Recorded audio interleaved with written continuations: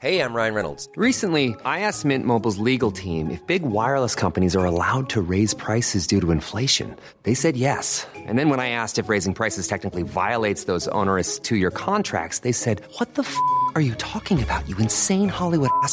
So to recap, we're cutting the price of Mint Unlimited from $30 a month to just $15 a month. Give it a try at mintmobile.com/switch. $45 up front for 3 months plus taxes and fees. Promo rate for new customers for limited time. Unlimited more than 40 gigabytes per month. Slows full terms at mintmobile.com. A lot can happen in 3 years, like a chatbot may be your new best friend. But what won't change? Needing health insurance. United Healthcare Tri-Term Medical Plans, underwritten by Golden Rule Insurance Company, offer flexible, budget-friendly coverage that lasts nearly 3 years in some states. Learn more at uh1.com. A reminder that everyone spoken of in this podcast must be presumed innocent until proven otherwise in a court of law. On the last episode of Guilt. Graham said he came off the track to the right, he looked down, and then when he turned back he saw the jacket. I think that this is the spot right here. I mean, my first thought is, how could this be missed? I just find that hard to believe. And eventually I thought, oh well, I'll try through his wife. So I messaged her, and she messaged me back only about 5 minutes ago and said basically, "Sorry, I don't know who you are, but my husband, Donald, he's dead."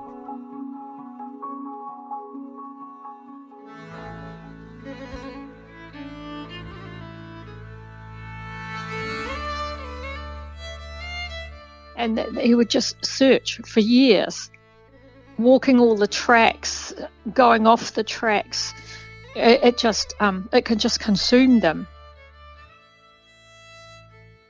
I was the last one that probably ever saw them alive, and I've never told anybody.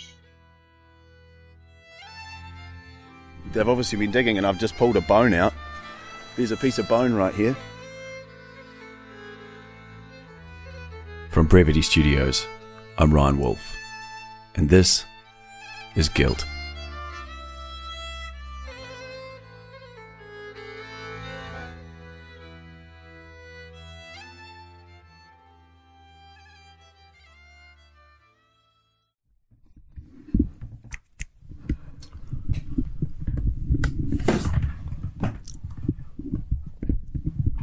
Oh, man. I just managed to get hold of... I had messaged this person that apparently was potentially the only other witness that saw Heidi in her barn with the killer, or the alleged killer. And I'd sent him a message on Facebook. I'd found him on there and sent that, and he hadn't seen it. And I thought, oh yeah, he's probably gone to the others folder. You know how that happens. And so I thought, oh, I'll try through his wife. And so I messaged her, and she messaged me back only about 10 minutes ago. And said basically, hey, sorry, I don't know who you are, but my husband died. Mate, how are you? Oh, fuck, I've been better. I just got some bad news. Spud's dead. What? Yeah. When did he die? He only died in March. I got hold of, I messaged him on Facebook, and he didn't reply, and I was like, oh, you know, sometimes that happens when the message goes to, you know, your others folder or whatever if you're not friends. And so I was like, oh, I'll message his wife and just ask her to tell him to check his messages. And I said, hey, just can you get Don to check his message? And yeah, she messaged back and said, oh, hey, I'm really sorry, but he died in March of multiple drug toxicity or some shit like this. Yeah.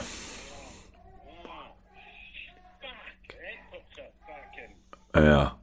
I said, Yeah, I know. Yeah. Oh, well, I guess, yeah, I just thought I'd give you a call and let you know, but it's obviously gonna change things, but yeah, we'll... Yeah, okay, Brian. Yeah. 2 steps forward, 1 backwards, eh? Got to keep going forwards, eh? Yeah. No, we'll get there, Darren. No worries, Ryan. Cool. All right, well, I'll give you a yell maybe tomorrow to be like 6 o'clock tomorrow or something, and... Yeah, that'd be awesome, Ryan. Cool, mate. Okay, have a good night. Okay, mate. Okay, thank you. See ya. Bye. Yeah, so I don't know what got from that conversation, but so the guy that I want to speak to, who was going to be the other witness, is dead. The most important witness in this case. Oh man, it just makes my stomach feel sick. You know, it's could be possible that the truth, you know, the only person that may actually speak, you know, the truth may have died with him.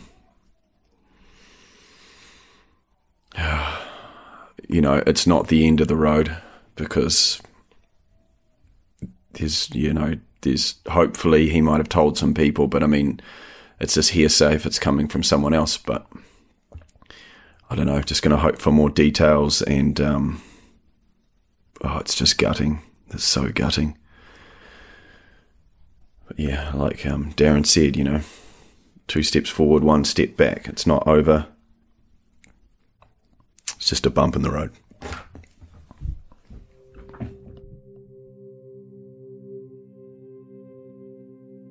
It's not the end of the road. But the reality of finding the truth has just taken a major hit. Tragically, Donald passed away only in March of 2023, 4 months before my message. Had he still been alive, the entire trajectory of this case would be different. As one of the brothers, and someone who was physically there, his evidence would have been key. When I reached out to his wife, she told me that while her and Donald were together for 30 years, the events I'm speaking of happened before her time. And while she did confirm that Donald had told her he believed his brothers were involved in the Swedes' murders, she said she had nothing more to add and didn't want to speak further. It's no secret that throughout his life, Donald was a drug addict. And in his younger years, this drove him to a life of crime to keep up that habit. But I've been told by Darren and others that Donald wasn't really a violent guy. Yes, he was a criminal, but he wouldn't go out of his way to hurt anyone. It seems that in his later years, Donald managed to control his habit through methadone treatment and had been living a quiet life with his family.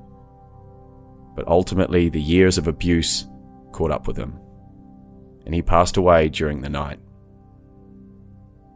Donald's wife was still deep in grief at his passing, so didn't say much. But she left me with one note. If I was really interested in knowing what happened, I should try Donald's ex-girlfriend from that time. Perhaps she might know something.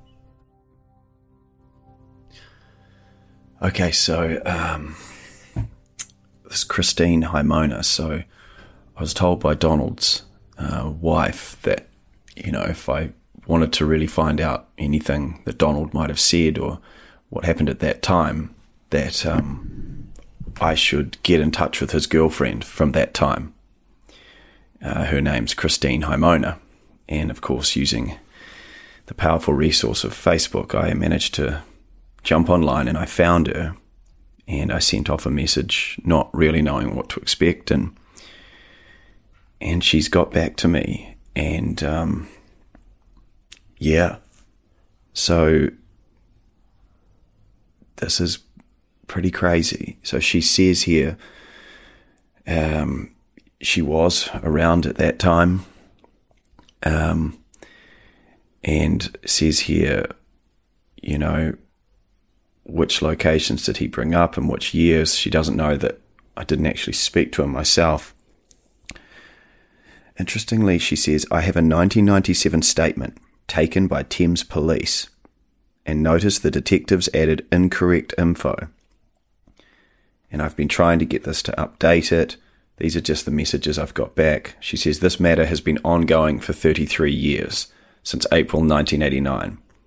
She says, I've been harassed, threatened to be killed, stalked, and family was led to offenders and child kidnappers.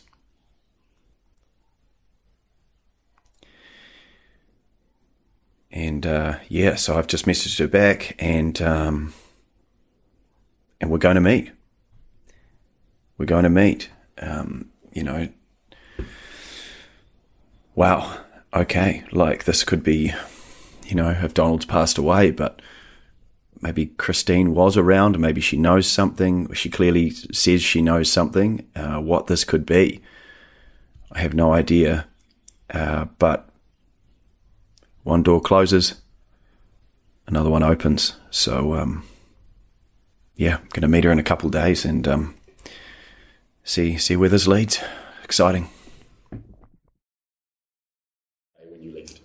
Okay, so the second week of April in 1989, I was residing at Greensborough Street in Hillcrest, Hamilton. I was there with my parents and my siblings. So on the Friday of that second week, Don Turner arrived at the home. He was in a small escort-type blue vehicle. Donald Turner? Don Turner, yeah, also known as Spud, yeah, okay. The tattooist, from Whangamata, because I know there are quite a few Spuds. So Don Turner asked if I'd go to Whangamata with him because he had heard that he was to meet some people at Parakawai, Pat Taikato's farm, at the Batch. So I knew where I was going. I had been to the Batch briefly once before. I got into the vehicle and we left Hamilton before cars were moving on the streets. So it must have been about sunset or so. And we drove over to Whangamata. The first stop was the Batch on Parakawai Valley Road. For both of our safety, I've hired a meeting space in central Hamilton, New Zealand. I meet Christine as she's just finishing her lunch. She's friendly, well-spoken, and confident. Upstairs, we sit down on opposite sides of a long meeting table in a small room overlooking Centre Park. And within the first few minutes, I realise that what Christine is telling me is not just big, it's huge. Christine was Donald Turner's girlfriend during a 3-year period around 1989. And that second weekend of April 1989, being the 8th and the 9th, the same weekend Heidi and her barn disappeared, Donald picked her up and they drove to Whangamata, to the Batch, down the back of the Taikato farm on Parakawai Quarry Road. About sunset or so. And we drove over to Whangamata. The first stop was the Batch on Parakawai Valley Road. There was a stream next to the Batch. There was a small access where vehicles could pass, but they'd have to drive through the water. Okay, so we stopped there, both got out the vehicle. There was one person, a Caucasian person, standing, waiting for people to come out. And eventually they did come out from below the stream, by the stream, and they walked up towards the white vehicle. It was like a wagon. I asked Don, who are these people?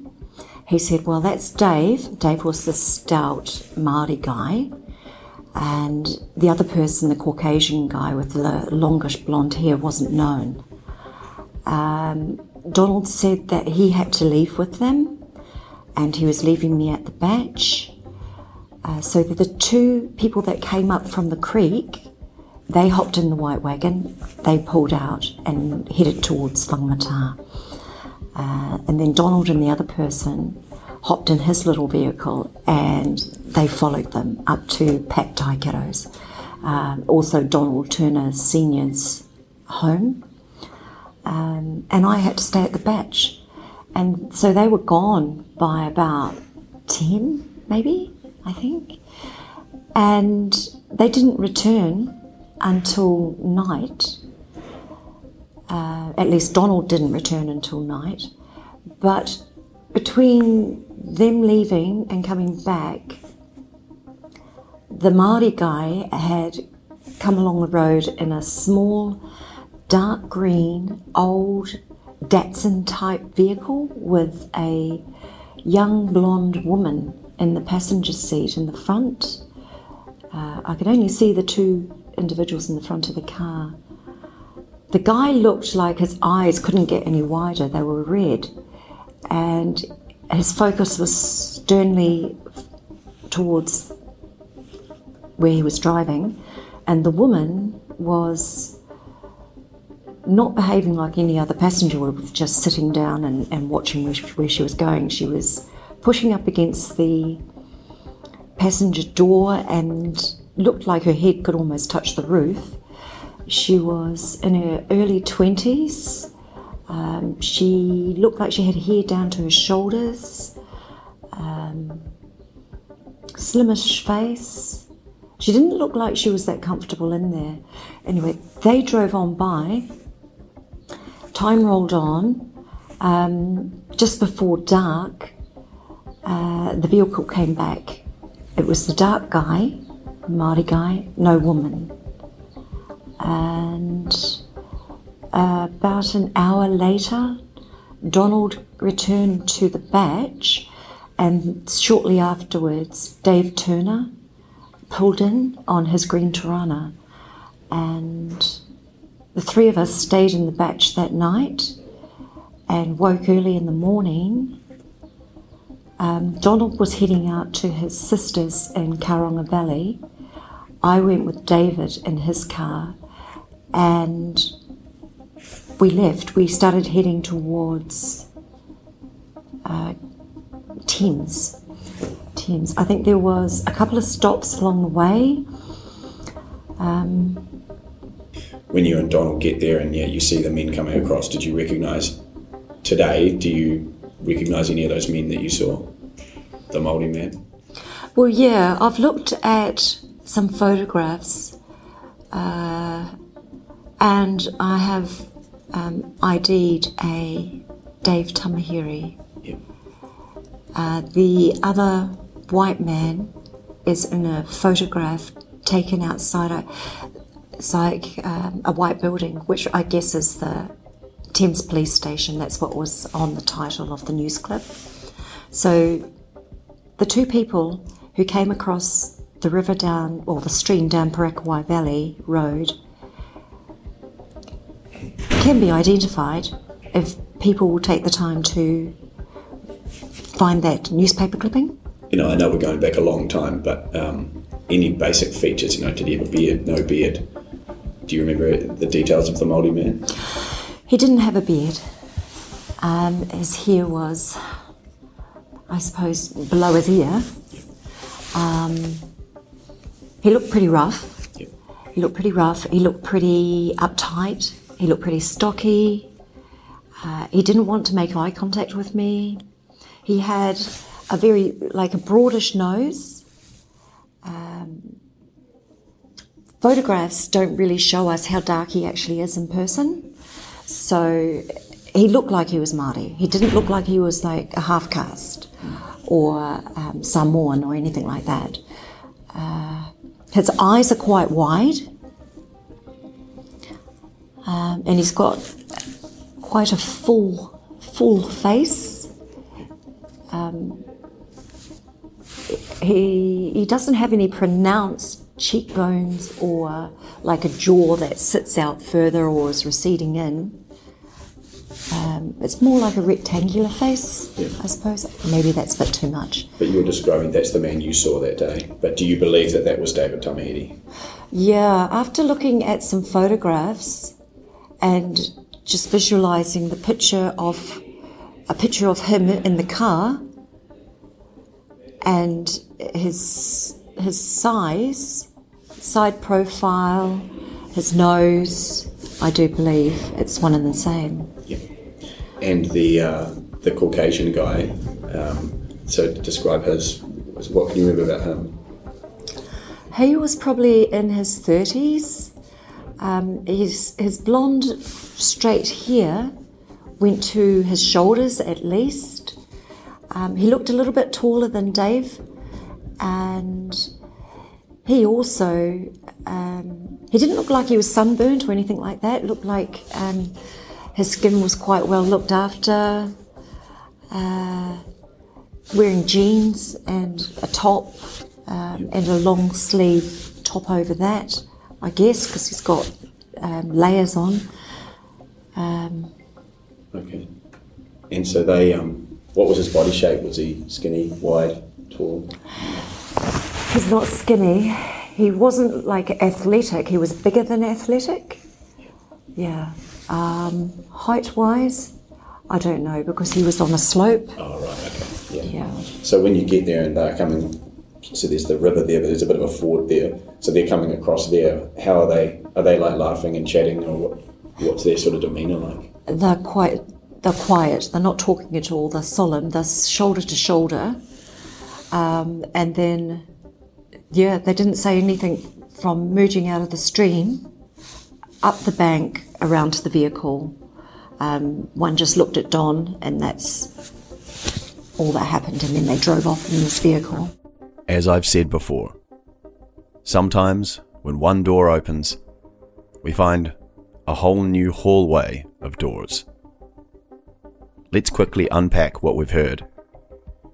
According to Christine, on arriving at the batch on the back of the farm, she sees two men, a Māori man who she's identified as David Tamihere, and an unknown European man with blonde hair to his shoulders. She says they walked across the stream, past herself and Donald, and left in a white station wagon, with Donald and another unknown European man leaving in a separate car shortly after. Christine then claims that some hours later, another green car drives past the batch down Parakawai Quarry Road with a Māori man and a blonde woman, who she describes as looking uncomfortable, pressed up against the window and the roof of the car. And when the car returned from Parakawai Quarry Road, the blonde woman was gone. Christine and I go on to speak of a woman here named Angela. This was David Turner's girlfriend at the time, who had a similar appearance to Heidi, being slim and blonde. Do you know the Swede's car, what that looks like?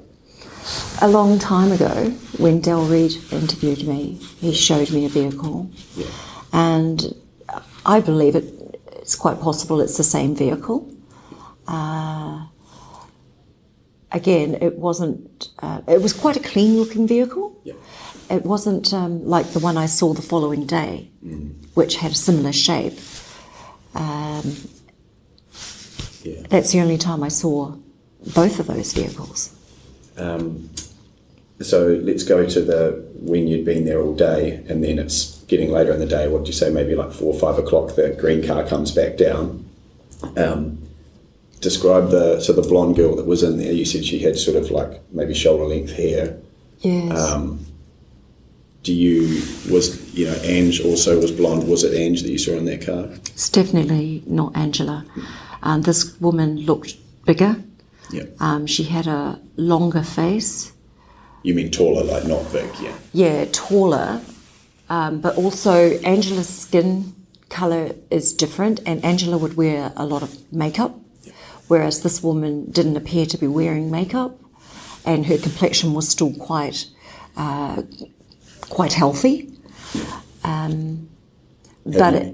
It's more about how she was sideways almost, looking at the window, the front windscreen, and trying to pull away or get some distance. She looked like she wasn't comfortable and she didn't want to be where she was. By the way, she was pushing herself up against the passenger door and into her seat. Yeah. But I had no vehicle, I had no phone. I didn't know exactly what the situation was. In the years since, I assume you've seen photos of Heidi Parkinen. I've looked up Heidi online, and I don't know if Officer Reid showed me a photograph of them. I'm more inclined to believe that the person in the car with Dave is Heidi. Yep. Yeah, and that was a one-way road.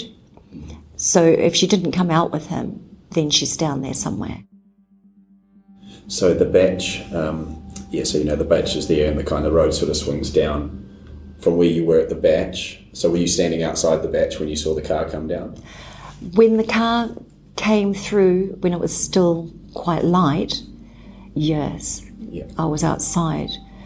Because I'd been there for quite some hours and I was starting to get a bit aggravated and I was starting to consider my options. Like maybe walk back up to the house or something? Well, yeah, I would have probably hitched into town and gone to stay at one of the martial artists, because I did martial arts over there. How old were you at the time, give or take? I'm 53 now, so that was 89. So you would have been about 19? Yeah. So just young? Yeah. Yeah. And when you saw the car go past, did you see whether, you know how you can go up towards the forest block or you can go down towards, you know, the road end? From where you were, could you see which part of it, that road it went? No, you just saw it go down. I only saw it go down. I would have had to have walked maybe 20 minutes. I'm not sure how long it is from the batch to there. I've never walked that road. I've driven down there, or been driven down there by Don once, and we went to the end of the road and turned around, and it's changed now, but in 89 there used to be a little walkway that people could go across at the end of the road, and then up from that was the field where people could drive across and go up the hill. How long do you think the car was gone for? Like roughly down the road? Well, if he came by me at about 5 o'clock, he'd come back before it was dark. Yeah. Oh, okay. Yeah. So an hour to an hour and a half, maybe, something like that, roughly. Yes. I suppose, yeah. Because, I mean, I'm just thinking April. Yeah, it'd probably be getting dark by 6:30, 7 o'clock maybe, wouldn't it? So, yeah, that would be about an hour and a half, okay. And you said when you saw the car come past, you saw the blonde girl and who you identify as this. So the same Māori man that you saw crossing the stream was the one driving the car? Yes. And could you, in the back of the car, you couldn't see anyone, or you just couldn't see into the car? I could see that the only two figures were in the front when they were driving to the end of Parakawai Valley Road, and when they come back, when one come back, there's no real explanation for a person wanting to be down there by themselves. You know, it's not exactly great camping ground. I don't know where she is. Yeah. And I wouldn't want to be with that guy alone. I don't know if he went back up to Taikato's. I don't know what happened with the white vehicle, whether the white guy took it. I probably never will. But it's been a long time since the police questioned me and recorded an account of my presence in the location and who we saw. And unfortunately, the account wasn't recorded correctly then, and any attempt to correct it has failed. On Wednesday, January 1st, 1997, at 11:45 a.m, Detective Sergeant Del Reid sat down with Christine Haimona and began to ask her a series of questions about her involvement with Donald Turner and his brothers, and in particular, a batch at the back of a farm in Parakawai near Whangamata. In this statement, Christine describes how she met Donald Turner, their drug use, and then finally a visit to a bach, and then the back of the Taikato farm. The names have been redacted, but in her statement, she said, "It was afternoon when Donald dropped me off with blank and blank. I think it was a Friday. I only ever visited the bach once. It was on a metal road which went off of the Waihi-Whangamata Road, south of Whangamata, just before the bridge on a right-hand sweeping bend. The bach was about 1 kilometre down the gravel road in a rough paddock, with a clay road going over a creek. The bach was about 20 metres from the gateway and about 7 metres away from the creek. It was a one-room bach, with a set of wooden bunks and a single mattress on the floor. I think there was a wooden chest used as a table and one chair, I think. I slept on the mattress on the floor. And I think blank slept on the bunks. They were on the bottom, and I think blank was on the top. During the afternoon when I first got there, I noticed 2 other men. I believe one was spoken of as a cousin. I think his name was blank. I don't know his surname. He was blonde, around 5'7", solid build, healthy complexion. His hair was short, and he appeared well-groomed in a casual sort of a way. I noticed him around Whangamata over the following 4 days with another guy who I did not know. The second guy had darker skin. He might have been similar age to blank, late 20s, early 30s, dark shorts, wavy hair. He was a bit taller than blank, medium build. I can't recall speaking to this other guy who was with blank, but I was probably introduced to him. I can't recall what this guy's name was. I got the impression that blank and this other guy may have been doing some work on the property just over the stream, perhaps cutting down trees or widening the stream. As I recall, blank may have spent some of the time with me on the mattress. I think he was there when I woke up. The next day, I think I went to Auckland with blank and blank in a green Holden Torana car. I think it had a stronger engine than normal. I don't know who owned the car. It was afternoon when we went to Auckland. I think it was to a rock concert at Western Springs. Blank was dropped off with some babysitters in Auckland. That was the only time I ever recall going to the bach where blank was staying in the paddock. I can't recall where I was around Easter time of 1989. I believe I broke up with Donald for good around October 1989. I can remember this because he dropped me off in Hamilton outside my parents' home, and I got mad at him and got arrested for disorderly behaviour.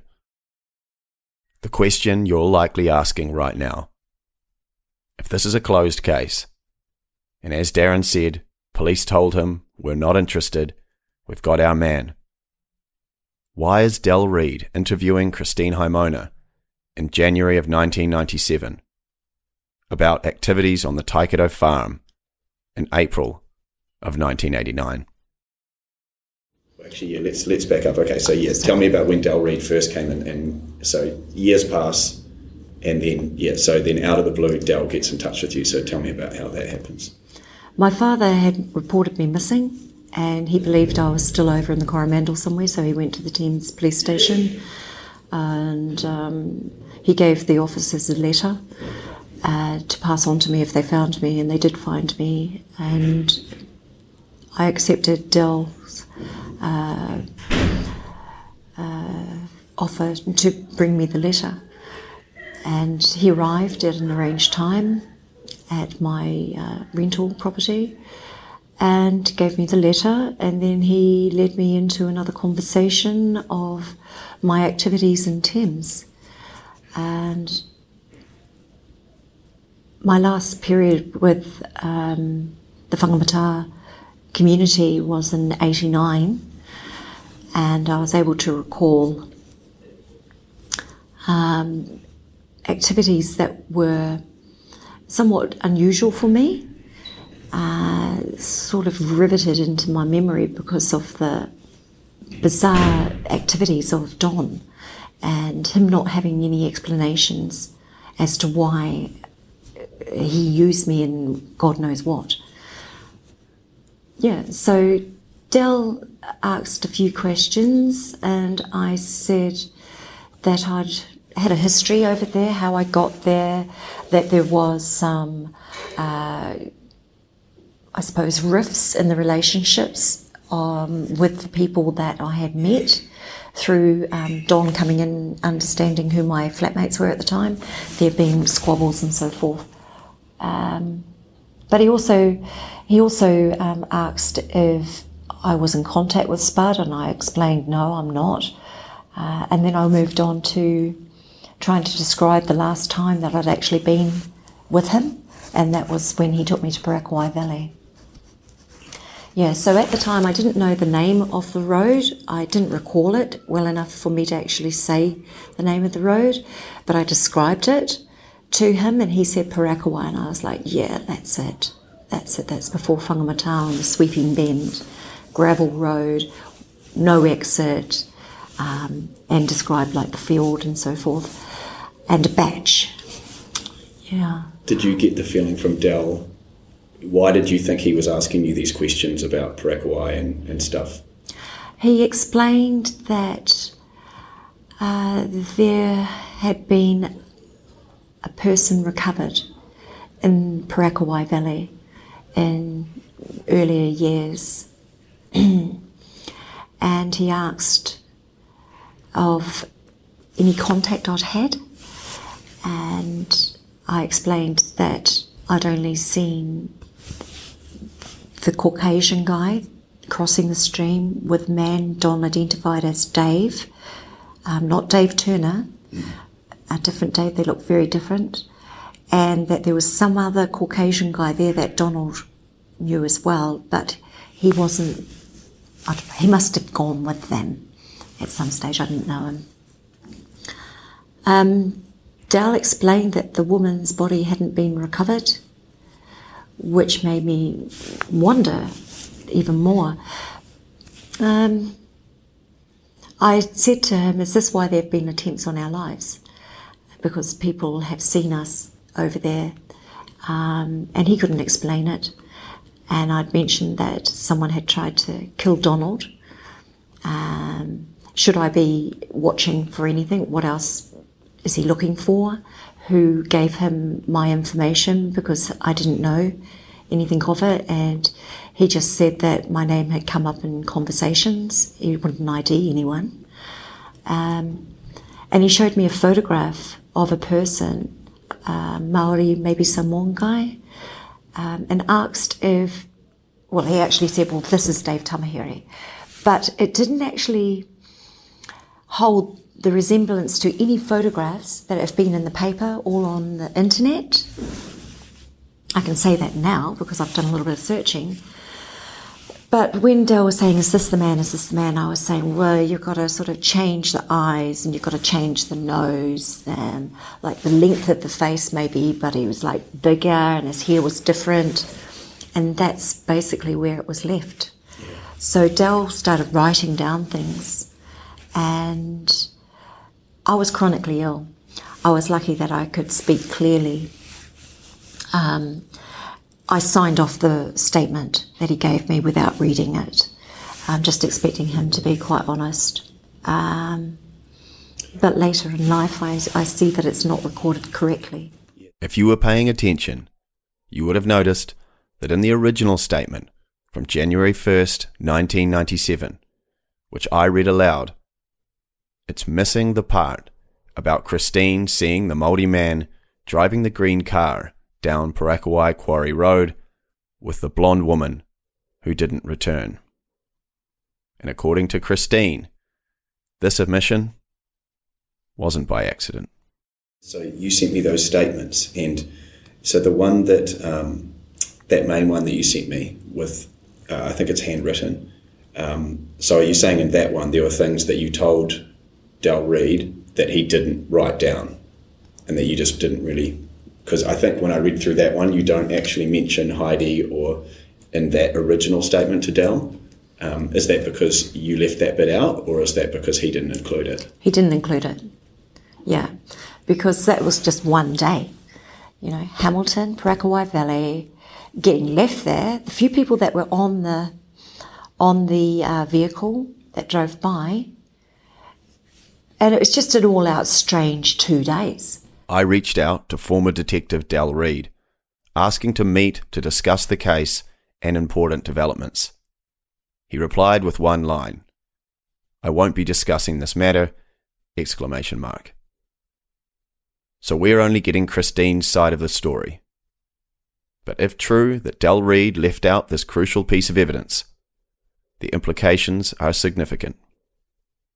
Because this one statement, that she saw the car go up Parakawai Quarry Road with the blonde woman, presumed to be Heidi, and return without, would confirm that it was not possible Heidi was ever present at Crosby's clearing.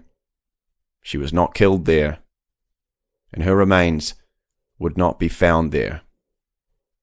Which of course would mean the case against David Tamihere would completely fall apart. When Del came in and took you aside and wanted to chat to you, did you get the feeling, fuck, someone's put me in this thing and brought your name up? You know, like someone's gone to the police and said, hey, this shit went down out there, yeah, Chrissy was out there as well, she'll know. Is that the kind of feeling that you got from his questions? I was a little bit aggravated that he wouldn't tell me who had brought me into this dynamic of inquiry, and I was starting to feel a little bit more resentful towards Donald because he wasn't with me and he left me in a location, and he honestly must have known something was going down somewhere. I didn't have any understanding of what had happened. I didn't watch any TV to learn about the Swedes. I'd not met David Tamihere or John Tamihere in the past, but I do recall that Donald had taken me to Thames and he was behaving strangely before that Parakawai visit as well. Yeah. So Del Reid and his method of conveying the loss of lives, I guess it was better late than never. He said that the body had been recovered, the man's body. He asked me about a watch. Yeah. I didn't know anything. He asked about David Turner, and he mentioned that the Canadian FBI were looking for him. Had I seen him? And that's when I sort of recalled that David didn't do anything to me. I hopped in the green Tirana, we went to Auckland. Angela was with us, she was in the front. And he returned me. Del didn't really disclose much more than the facts of what I learnt when I did manage to get a copy of the statement, because the police refused to give me statements when I requested them in 99. And then when I did get them, I could see where there was overlapping of information, taking it out of context, and there was some information that wasn't included. So you're saying that you believe that you told Del in that 97 interview that you saw the blonde girl in the car, in the green car? Oh yeah, I definitely would have. She's clear as a bell in my memory. I could probably draw her if I had to. I could probably draw the guy as well. Yeah. Yeah, that's interesting, isn't it? Yeah, I mean, and if he's asking, it seems like someone, do you think maybe Donald himself said something to the police at some point, maybe? Do you think it might have been Donald? Do you think it might have been someone else? It could have been Donald, or it could have been Dave, or it could have been Angela. It could have been Sidwell. Yeah, because we stopped there in that weekend at his place, and I'm sure it was on the way to Thames. Could have been Joni Turner. Yeah. And that's it. So why did Del Reid seek Christine out for this interview? It seems that someone had pointed him in the direction of Parakawai and the Batch on that Taikato property sometime just after Easter 1989. Christine seems unsure in my interview with her, But the answer seems obvious. It was David and James's brother, Donald Turner. The same man that after leaving prison sought out Darren Auld and told him that he believed David and James were responsible, and the same man that messaged a reporter telling the story of a body over the creek. Hey, I'm Ryan Reynolds. Recently, I asked Mint Mobile's legal team if big wireless companies are allowed to raise prices due to inflation. They said yes. And then when I asked if raising prices technically violates those onerous 2-year contracts, they said, "What the f*** are you talking about, you insane Hollywood ass?" So to recap, we're cutting the price of Mint Unlimited from $30 a month to just $15 a month. Give it a try at mintmobile.com/switch. $45 up front for 3 months plus taxes and fees. Promo rate for new customers for limited time. Unlimited more than 40 gigabytes per month. Slows full terms at mintmobile.com. There's never been a faster or easier way to start your weight loss journey than with PlushCare.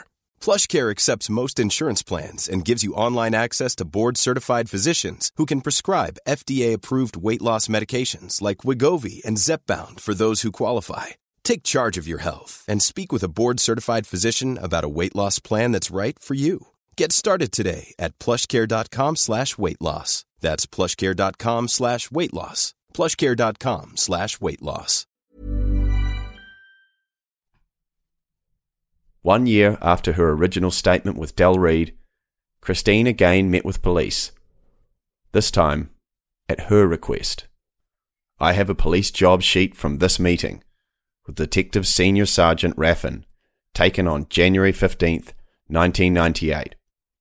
And I'm going to highlight a couple key points. Haimona stated that she was troubled by the statement of blank to the police and wanted to try and get matters clarified. She also stated that she now believes the Māori man she saw at the batch with the blonde man to be David Tamahiri.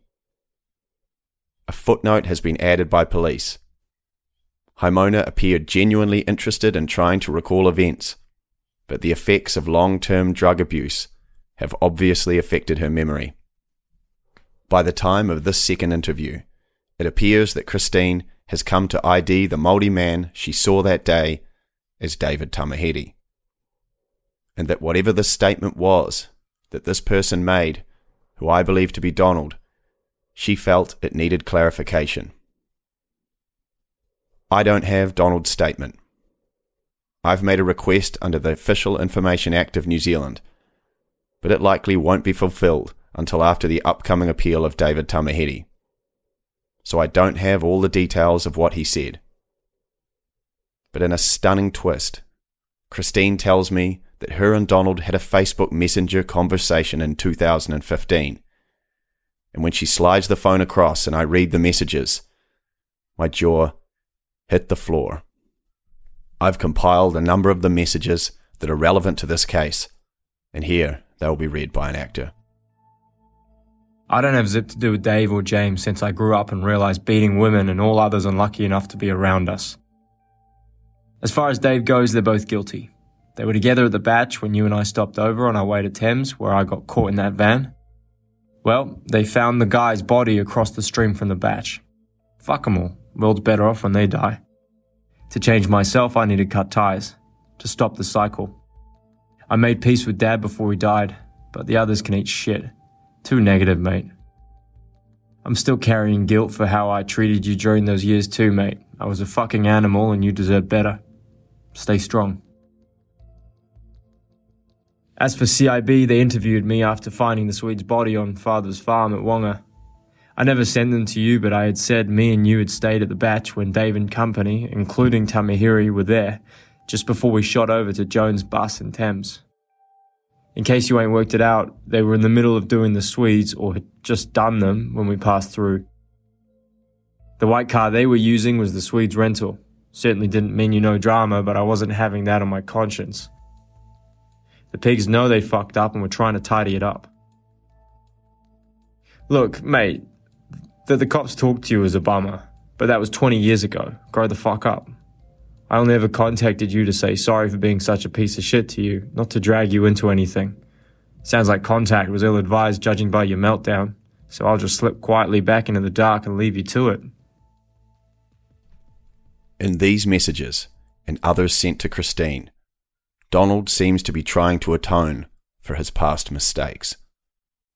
There seems to be no love lost between him and David and James, but more importantly, he tells Christine that he was in fact interviewed by CIB after Urban's body was discovered, and it would appear that he told police, at the very least, that David and James were on that Taikato farm with Heidi and Urban.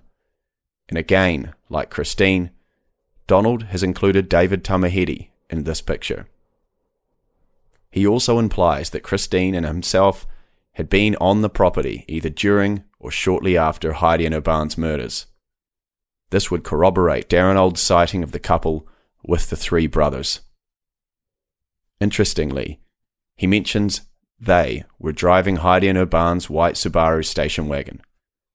So it would seem to corroborate that the white station wagon Christine saw the men leave in from the batch was in fact Heidi and Urban's. Finally, and importantly, his last comment. The pigs know they fucked up, and they were trying to clean up. Donald appears to be implying here that CIB were aware that there were issues with the truth of this case, and the one used to convict David Tamahedi, and that they were effectively tying up loose ends. Let's go over this timeline of events. Darren and Jamie discover Urban's body in October of 1991, and according to Darren, police interviewed them at length, and Darren attempted to tell CIB that he had seen Heidi and Urban alive with the Turner brothers on the Taikato property 2 years earlier, only 2.8 kilometers from where the body was found. Donald Turner is imprisoned for an unrelated matter, and on his release, sometime around 1997, he seeks out Darren Old and tells him that his brothers David and James were responsible for the murders. I don't know the exact time frame, but it appears that at this same time, Donald makes a statement to police, again implicating his brothers. Following this statement, CIB located and interviewed Christine Haimona in January of 1997 about what took place at the batch after Easter in April of 1989. Christine has told me that she told Del Reed about seeing the blonde woman in the car, but that this was not included in the official statement. In January of 1998, Christine approached police over concerns regarding Donald Turner's statement, and this time tells police the Māori man she saw was in fact David Tamahedi. It's important to also remember that while these dramatic statements were being made to police behind closed doors, publicly, David Tamahedi's case was big news. In May of 1992, after the discovery of Urban's body, Tamahedi was denied his appeal because there was nothing substantive in defence claims that the skeleton revealed new evidence. In 1994, Tamahedi was denied leave to apply to the highest court, the Privy Council. And in July of 1996, around the same time, Donald Turner seems to have made this statement to police, and only 6 months before police would speak to Christine Haimona, Secret Witness C, Roberto Harris, would go live on TV with veteran broadcaster Paul Holmes and admit to lying at Tamahedi's trial, and stated, "They definitely have an innocent man locked up." I could be wrong, but I'm going to take a wild guess and say that I doubt Tamahedi's legal team ever had full disclosure about these dramatic new statements, which pointed to a scenario nothing like the one used to convict Tamahedi. The note added by police to Christine's second statement in 1998, that she appeared to be struggling to remember events accurately due to drug use, is either genuine, remember Christine was a known user, or has been added as a safety net. This one note would effectively discredit anything Christine had said in court, rendering it virtually useless.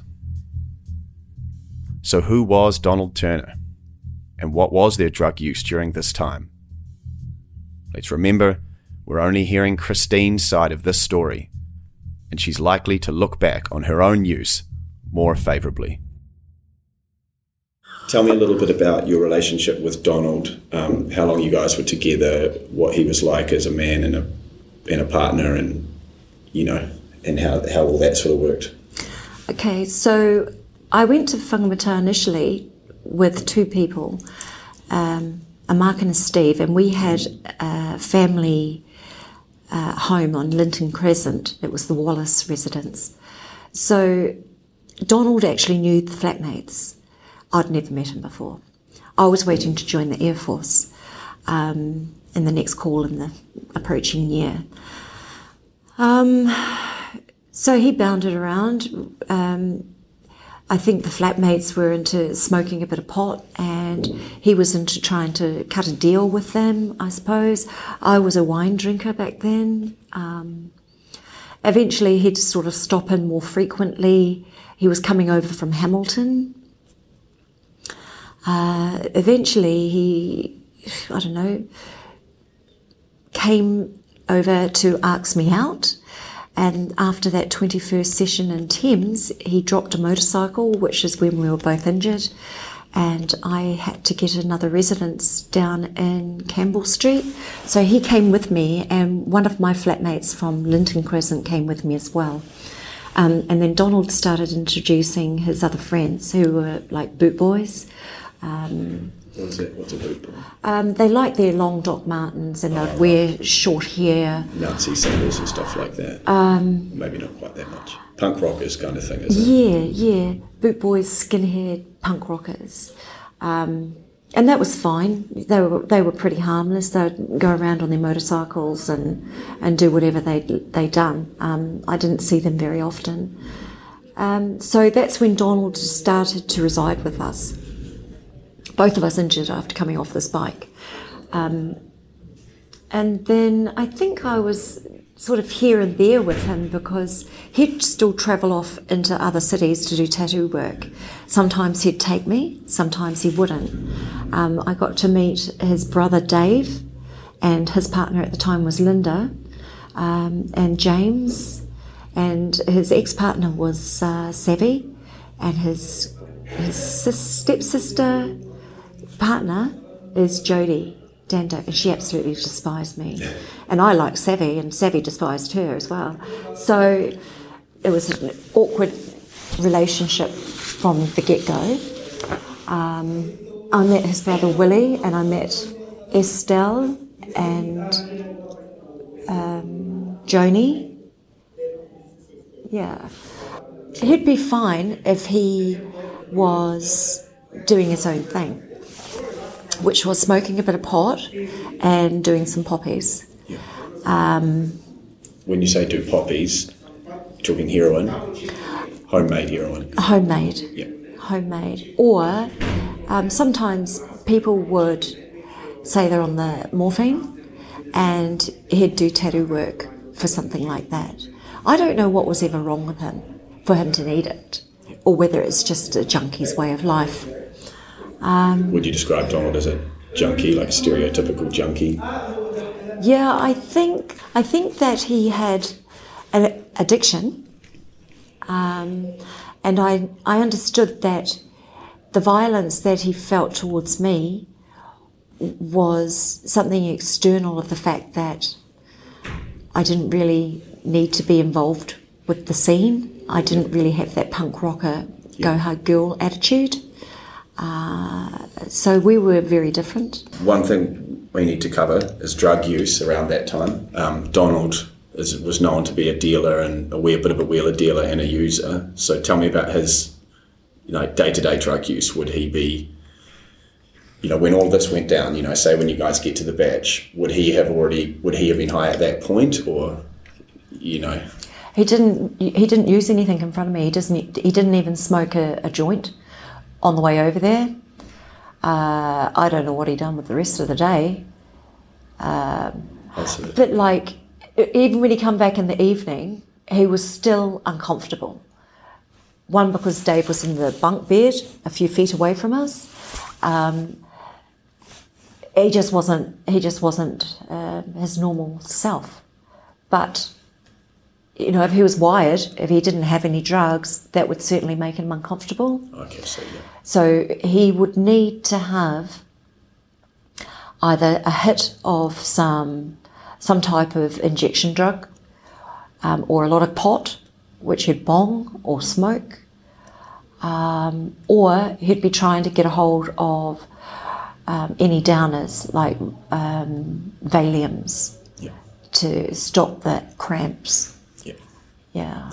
And yourself that day, so you've told me in the past that you did use occasionally, but you weren't, addicted. So that day in particular is interesting to me. I mean, when you were down the batch, tell me about what drug use you had that day. None. No. None, no. I was residing in Hamilton, and I was with my parents, and I was looking at work at the university. And I eventually landed myself a research job with the parapsychology unit. Yeah. Okay. Battling the psychiatrists and religions and psychology. So that day, though, when you saw the green car and you saw the blonde girl and all of that day, you weren't using that day. You were just, yeah, okay. That's just good for me for recall and, I'm not a pot smoker. Yeah. And as it turned out, I'd been infected with hepatitis C when I was probably playing rep sports. So being introduced to morphine and poppies actually helped to relax me, because later on in life, well, even today, I'm still on opiates, but they're prescribed to me now. Yeah. I didn't know anything about drugs. I didn't know that people weren't allowed to inject their own drugs, because I was raised in a different type of family scene. My father was a Māori Anglican minister, and my mother was like working in schools, and I was like rep sports and fucking, just in a different space to those who brought up in the Coromandel. Yeah. So that's when Dell hit me. He actually said on a statement that he believed I could be dying or something like that, and they were going to take out my liver if I didn't get a good response. But no drug use that day, no drug use that weekend. When you met, I suppose I'm thinking that whole family dynamic, so Dave and James, Willie, all those guys, it's known now that, Dave did end up in a bit of a life of crime. Like, what was your take on it at that time when you met these guys? Like, what did you see? Did you ever see any sort of violence or anything like that? Just normal sort of stuff? Or I didn't see the violence. I heard a few warnings go down to silly young people, like coming up into their 20s, who would try to act like they were big and tough, and James had to say he'll give him a backhand if he keeps up the way he's going, not to bring his shit in here, because these guys would try to burglarise things. And I'd heard that Dave had slapped around his partners in the past. I believe that, the father was the fence for any stolen goods. I don't know what else happened up there, but the violence was very real. If there was going to be an evening at a pub, people would generally let them have run of the place. They wouldn't try to remove them if they were smoking pot outside or in the car park, or give them the hurry up if the bar was closing. Yeah, it's just not worth the hassle. Yeah, because the savages out there were big whānau, and James had a child with one of the savage women, and savage people worked on the bar. So there was also that type of interrelationship going on. And when Father, Don Turner Sr., was at the pub, there would be Glenys Taikato there, and possibly Pat. And it was, they're quite big whānau, so I wouldn't see a lot of out-of-towners. But if some young white guy would roll in there, pissed as a maggot, and try to act like he was smart around their woman, they could most likely get smacked over in the bathroom by the partner of the woman. They wouldn't have had any apprehension of doing anything like that. And I've heard of like James stomping in someone's face in the latrine for trying to get Lena Savage, stoned on something or trying to slip her some drugs, and she wasn't into it. So he is said to have bashed her. They took the vehicles from my flatmates. Oh, really? Yeah, I don't know if they ever paid for it with like drugs or whatever, but as soon as they saw Steve with his vehicle, whatever it was, James took ownership of it. And when they came to Hamilton and saw Bronwyn Exel's green Tirana and liked the sound of it, Dave Turner took possession of it. Okay. And with the motorcycle as well, when Don wanted to use his mate's motorcycle in Thames, he just took it. They had a habit of just, they saw a vehicle that's like, we'll have that. Yeah, I guess so. Because the way Don presents it is, oh, he's my mate. He'll understand I've got it. If I had another ride, I'd take it, but he's fucking around getting pissed and stoned. I'm just going to take it. I've got to go. And then, they'd have a little bit of an argument later on and things would get sorted out. Yeah. They kind of seem like, they make their own rules up a bit, that family. Yes. Yeah. It's quite that Wangmatar, Coromandel area, it was the Wild West back in those days. Well, it almost seems lawless. Yeah, definitely. I don't know how people survive in such small communities. It was like you're either a fisherman or forestry. Otherwise, you're like... Right, dope. Yeah, I suppose so. There was like a hotel, a pub, and very few shops, and supermarkets, and wholesalers. Yeah. And that was it. And I would only gone over there, like, I think it must have been after Christmas, for a few weeks holiday. And I stayed in that area for about 2 years. Yeah. Maybe 2.5 years. But how confident are you today, sitting here, that was Heidi in that car, and you saw David Tamihere, and whatever happened to Heidi Nevada, it happened out there? I'm 80% confident. I'd not spoken to the guy. I'd never heard of Heidi. I didn't recognise her from any of the Turners. I knew that the boys liked blondes. I knew they wouldn't want a partner of hers around if they had plans for her alone. It wouldn't have been a mutually beneficial situation for a guy to be in. He would have been beaten up because if they want the girl, they'll get the girl. I can look at photographs now of Dave. In my mind, I can still see the photograph of him in the Thames area going into court and his companion behind him. Yeah, the Caucasian guy. The Caucasian guy. They are one and the same person, this guy, Dave. Especially seeing that this other chap followed him to the courts. Yeah, the hard thing for me is, there's a fog around things. The green car, that's, that trying to fit that. I don't have, you're the only one that saw that. But yeah, I think there is just a bit of a fog around this whole thing and what really happened, and I'm not sure if we'll ever get to the bottom of it. But for me, I just thought, right, well, if you can place Heidi out there and all the shady movements that were going on with Donald and everyone out there that day or that 2 days, and what other situation could have happened? Those two guys that came across the creek could have been down there preparing a site for her because she was taken out there some hours later. Only required one person, unless the guy was on the motorcycle that was heard out in the hills across the other side of the stream. If he'd stopped the bike at the base of the forestry and walked in, this is what I was trying to figure out.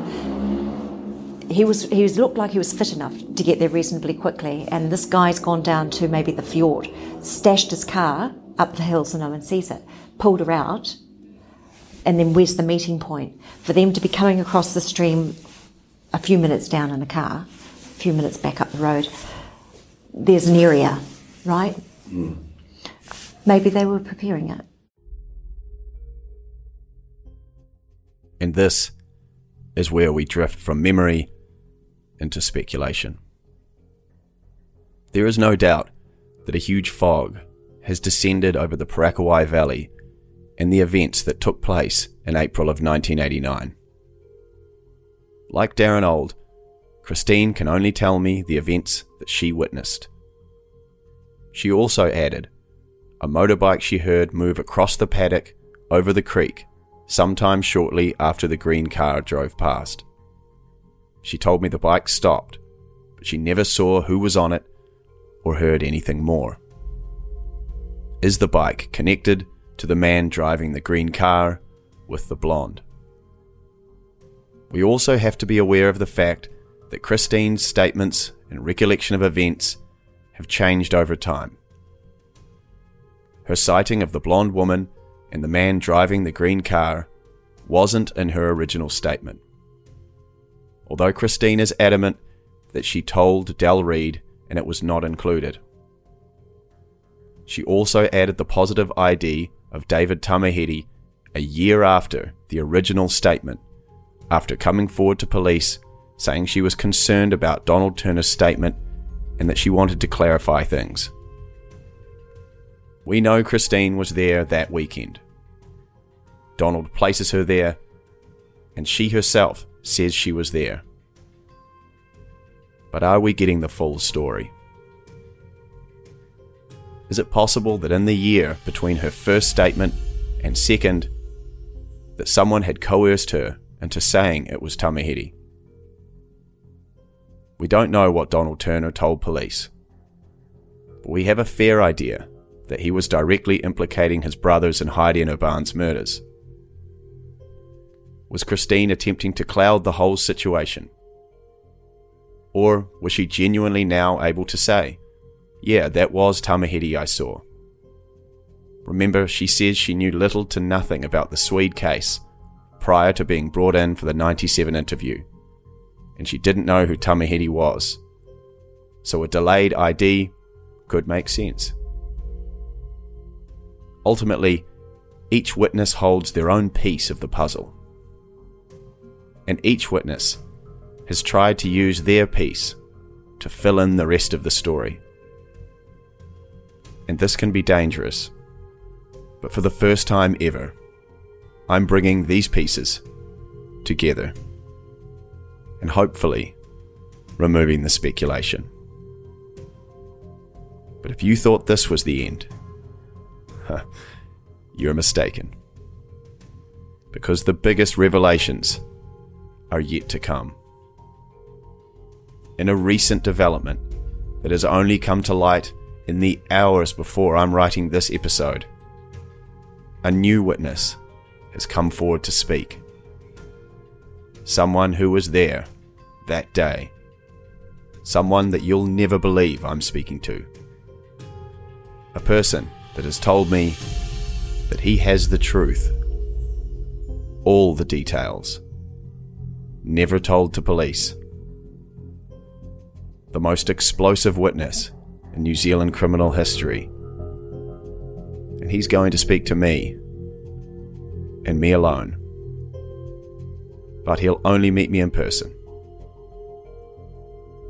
As of this moment, the story is still writing itself.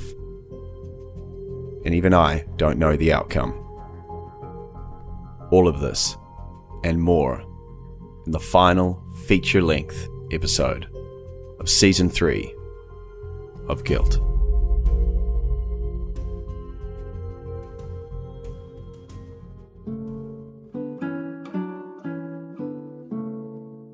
We are right now on a peninsula called the Coromandel, situated a bit south of Auckland.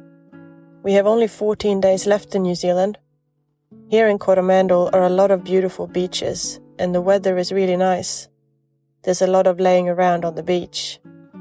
Often we are on our own, so there's no crowd. Last night we slept in a camp for a change. Most of the time we're just staying out in the open, in the countryside. The campground has its own thermal pools, and it was rather nice to sink into the pool at 9 in the evening with all the stars and the heavens above us. I wonder if the same songs have been popular at home as here. A couple of songs have been Chicago, Look Away, poison, every rose has its thorn. Christer Berg, Missing You. And the Moody Blues, I know you're out there somewhere. Until we meet again, Urban and Heidi. Guilt is a Brevity Studios production. Written, produced and narrated by me, Ryan Wolf. All opinions expressed in this podcast are exactly that, opinions, and are not a statement of fact by the podcast itself. All persons must be presumed innocent unless proven otherwise in a court of law. Voice acting in this episode, Joachim Berg as Urban and Jacob Masters as Donald Turner. You'll find further photos and video on my Instagram, RyanWolfNZ, and I highly recommend you join the discussion with thousands of other Guilt listeners on Facebook at the Guilt Podcast Discussion Group. Guilt is a 100% independent production. We've never received a single dollar in taxpayer funding, and you can support us to continue to make great content, plus get ad-free listening, bonus episodes, and early release by becoming a Brevity Plus subscriber on Apple or Acast Plus. You'll find the details in the show notes of every episode. This podcast was written and edited without the use of AI. Hey, it's Paige DeSorbo from Giggly Squad. High quality fashion without the price tag. Say hello to Quince. I'm snagging high-end essentials like cozy cashmere sweaters, sleek leather jackets, fine jewelry, and so much more. With Quince being 50 to 80% less than similar brands. And they partner with factories that prioritize safe, ethical, and responsible manufacturing. I love that. Luxury quality within reach. Go to quince.com/style to get free shipping and 365-day returns on your next order. Quince.com/style.